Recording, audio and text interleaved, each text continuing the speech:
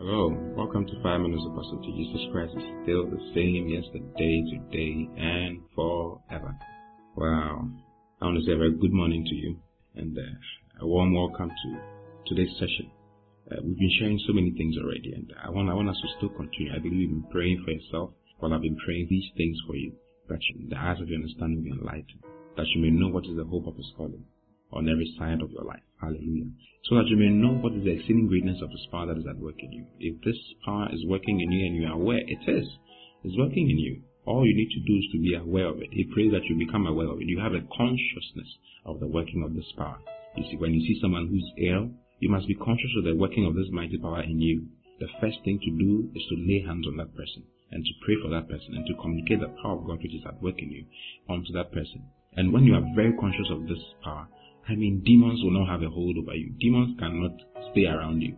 Poverty cannot stay around you because poverty is a spirit. It can't stay around you. It can't come into contact with the power of God and still remain alive. It will die. Hallelujah. All the weaknesses will go. You'll be full of strength. All your fears will go. Your fears will dissipate. Hallelujah. The Bible says that God has not given us a spirit of fear, but He has given us a spirit of power, of love, and of a sound mind. We have the spirit of power. That is the spirit that we have. So He prays that you become aware of the exceeding greatness of His power that is at work in you. That same power, just imagine, that same power which He wrought in Christ Jesus is the same power that is at work in you. Hallelujah. This is the Spirit's prayer for you, so that you become aware. You see, when you go to Ephesians 3, verse 14, it says, "For this cause I bow my knees unto the Father of our Lord Jesus Christ, of whom the whole family in heaven and in earth is named." Then it says, "I pray that He will grant you, according to the riches of His glory, so that you be strengthened with might by His Spirit in the inner man." He wants you to be strengthened with His miracle working ability in your spirit. Hallelujah. In your inner man. Your inner man is your spirit. Then it says, "I pray that Christ may dwell in your hearts by faith." I pray that Christ may dwell in your hearts by faith. What does that mean? You see, when you become born again, Christ comes into your spirit. The Bible says that he that is joined to the Lord is one spirit with Him. If you read the Bible, it says that Christ has come into our spirit. We are one with Him. If any man be in Christ, he is a new creation. All things are passed away. All things are become new. Hallelujah. And all these new things are of God. That is the truth. But all these things happen to the spirit of a man. God spoke about the fact that He will give us a new spirit and He will give us a new heart. You see. So we have a new spirit and we have a new heart. That is written in Ezekiel chapter 36, verse 26. It says, "A new spirit also will I give unto you, and a new heart also will I give. The stony heart I'll take out of your flesh, and I'll give you a heart of flesh." You see. So He says that I pray that Christ may dwell in your hearts by faith. You see, Christ lives in our spirits, but Christ must come to dwell in our hearts. He must have dominion. The word "dwell in your heart" connotes the idea of influence, that Christ will have a full influence over your heart. If you read in the Bible, if you read in Proverbs chapter 4, you see, from verse 20 downwards, he mentions that, he says, "Guard your heart with all diligence, for out of it are the issues of life." Guard your heart with all diligence, for out of it are the issues of life. If you don't guard your heart will show you how to live. You see, your heart can be influenced by your mind. Your heart can be influenced by the things that are around you.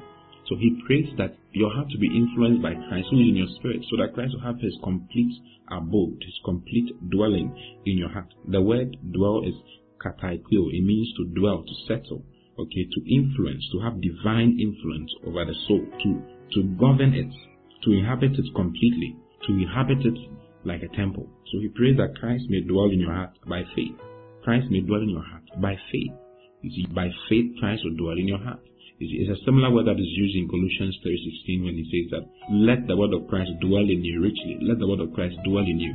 What does it mean, let the word of Christ dwell in you? I thought you were born of the word. If you read in 1 Peter 1:23, the Bible says that being born again, not of corruptible seed, but of incorruptible, by the word of God that lives and abides forever. You see, we are born of the word already. But then he goes on to say that, let the word of Christ dwell in you richly. Which you is he talking? He's talking about your heart. Let the word of Christ have its dominion. Let it have a complete dominion over your heart. You see, and that's what Paul is praying for us. Actually, the Spirit is praying for us, that Christ may dwell in your heart. Christ may have His influence, complete influence over your heart. The Bible says that out of the heart are the issues of life. Out of the heart, life issues out. You see, all the things that you do, a man's life consists of what is in his heart. You see, so if you allow the word of God to dwell in your heart, that word will ooze out of you, to show out of you, out into your life without you having to force it. Hallelujah. So if Christ is dwelling in your heart, just imagine if Christ has His complete dominion over your emotions, because your heart has a quality of emotions and it has a quality of imaginations. Just imagine if Christ is having control over your imaginations and over your emotions and over your will completely. That's what God wants. That's what the Spirit wants. That Christ may dwell and have his influence, complete influence, divine influence over your heart by faith. Hallelujah. Let that be your story today. Pray it for yourself by faith. It is by faith. Faith means I've not seen it, I've not experienced it yet, but I believe it because God has said it. And I'll say the same thing and I'll live the same way and act the same way. That's what faith is. So say it for yourself today. Christ dwells in my heart by faith today. I produce results that are in line with Christ. My mind is saturated with Christ. My heart is saturated with Christ. The influence of God is in my heart today. In the name of the Lord Jesus. I love you very much. I'll see you again tomorrow. Until then, God bless you. Bye-bye.